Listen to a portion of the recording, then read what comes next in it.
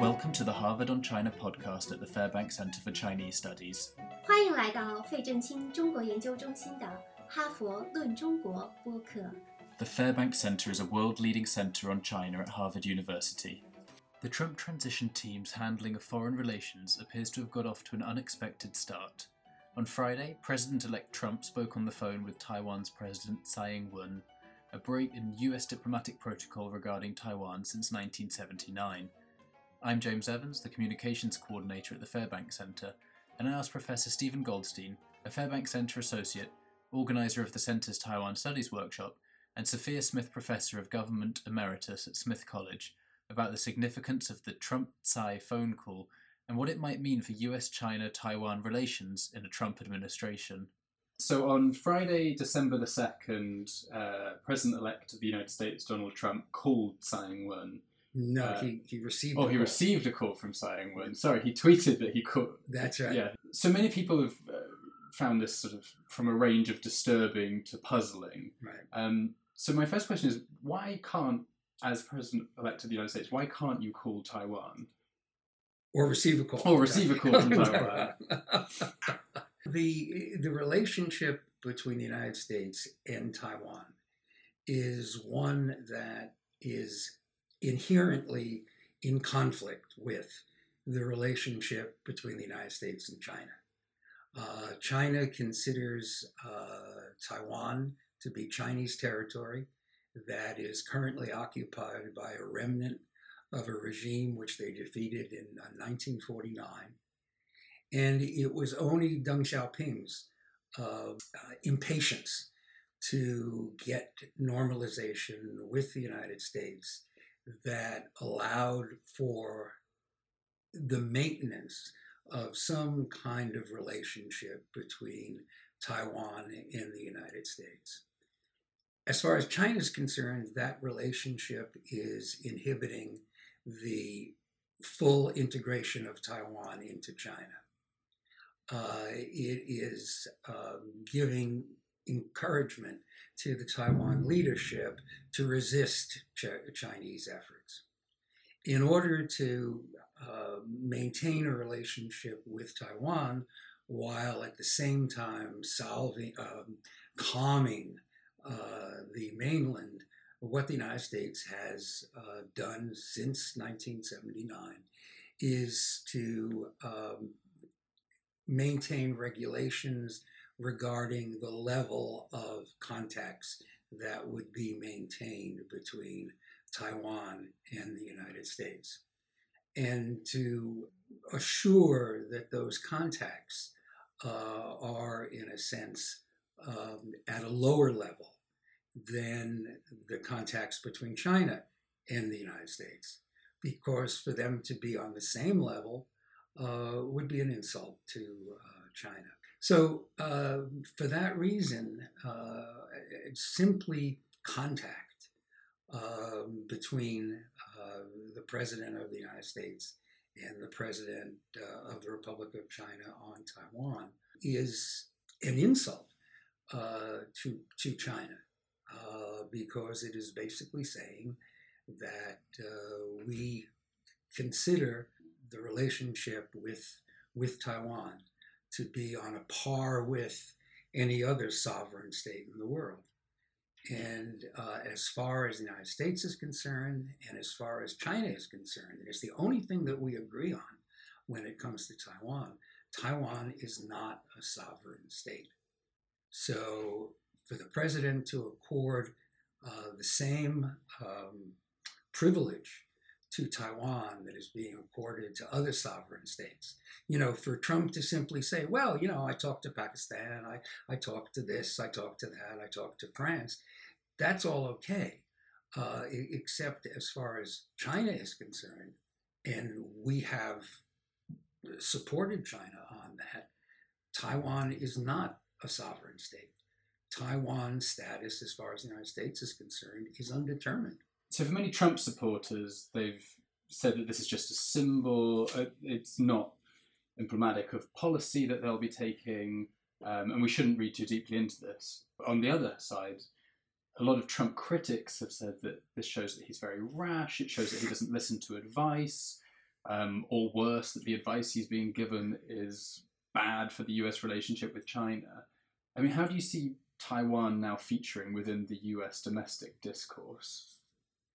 Well, I think that the first point to make is that, for example, in this morning's press, one of Trump's advisors said that the conversation with Tsai Ing-wen related to symbols and not substance. And I think the important thing to keep in mind about the relationship between the United States, Taiwan, and China is that symbols and substance are often one and the same. And that because the differences between the three parties in regard to the nature of Taiwan, the nature of their relationship with Taiwan, are all in conflict.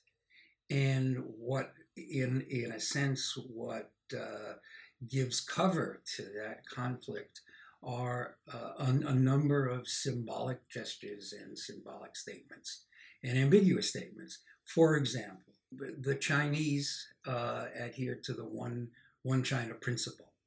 The United States adheres to the one China policy.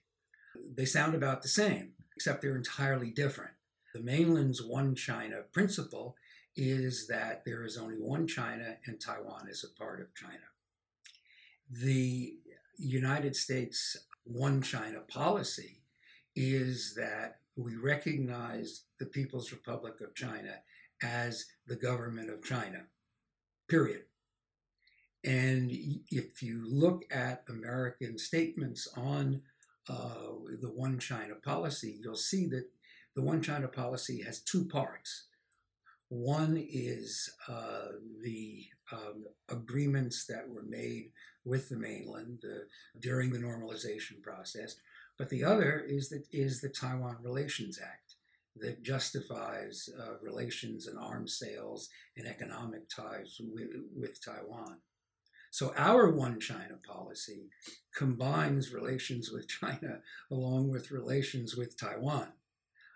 It says nothing about whether Taiwan is a part of China or not. As a matter of fact, the official American position is that the status of Taiwan has been undetermined since the end of the Second World War.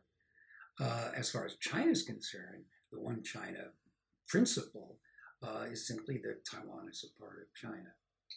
And that is a cover or a symbolic obfuscating of a very real difference.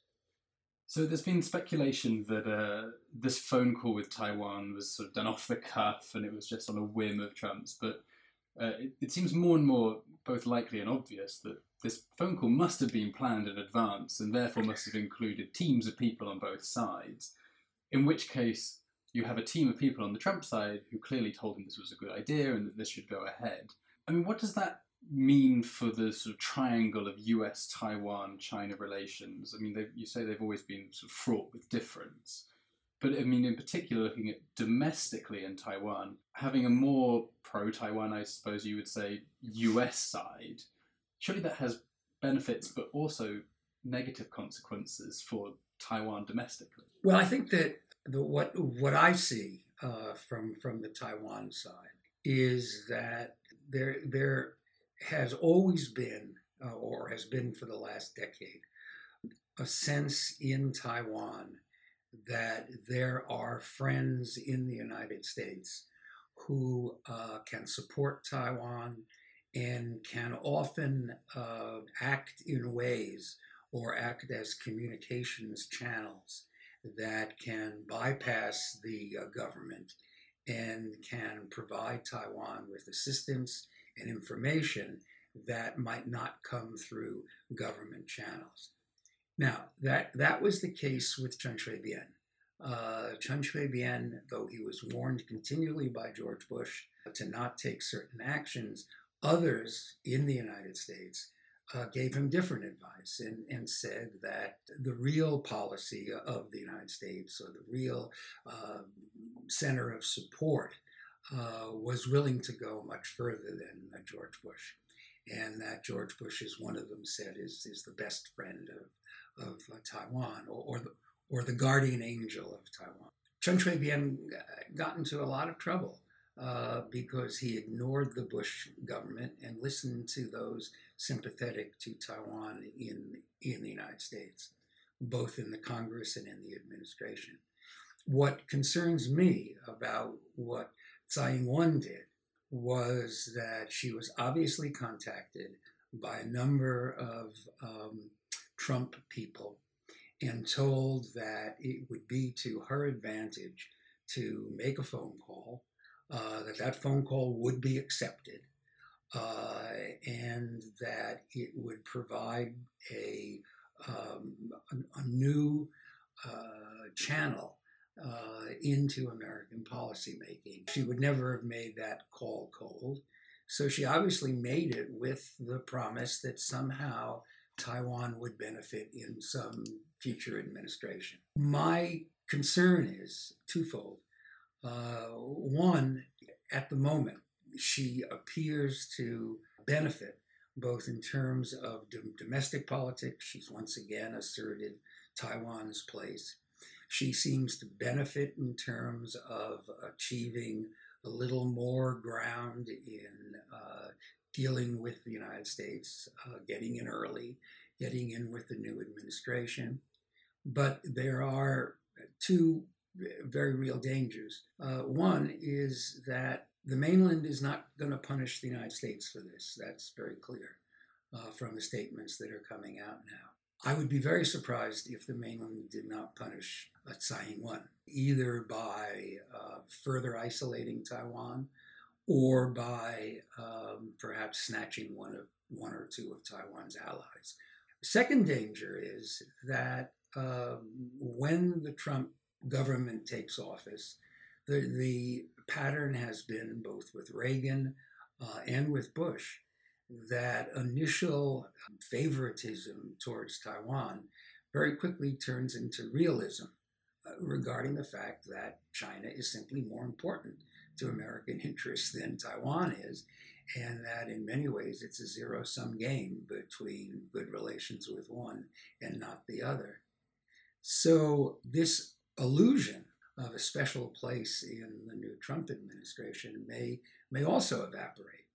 And like Chen Shui-bian, she may find herself communicating with or listening to people who very soon after Trump becomes president will be out of the loop of American foreign policy. But it's hard for me to imagine that she could have resisted an invitation from Trump's people to make this phone call. If I would have advised her, I would have suggested a public message, a statement issued to the press, and Trump could reply with a statement issued to the press.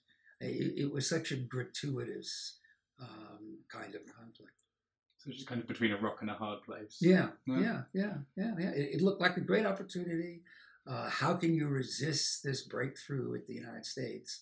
You know, what's going to happen at home in terms of applauding this great advance at a time when her approval figures are just going down.